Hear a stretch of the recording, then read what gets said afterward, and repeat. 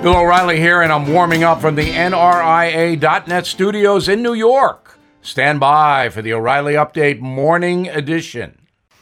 On this Monday morning, let's talk money. With taxes on the rise nearly everywhere, and the cost of stuff about to rise due to the Biden tax hikes on corporations, personal finance becomes ultra important. Now, I work hard for my money, as Donna Summer once sang, and I bet you do too. And I cannot believe how much money some people waste.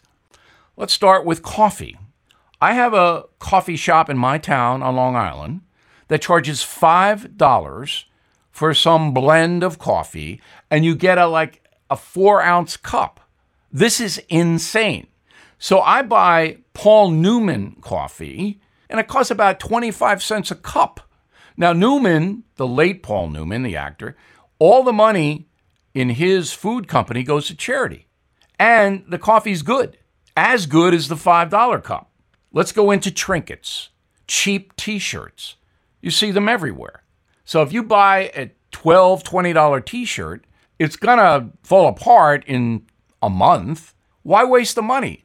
Discipline yourself. Then the cable bill. You really need $300 on a cable bill?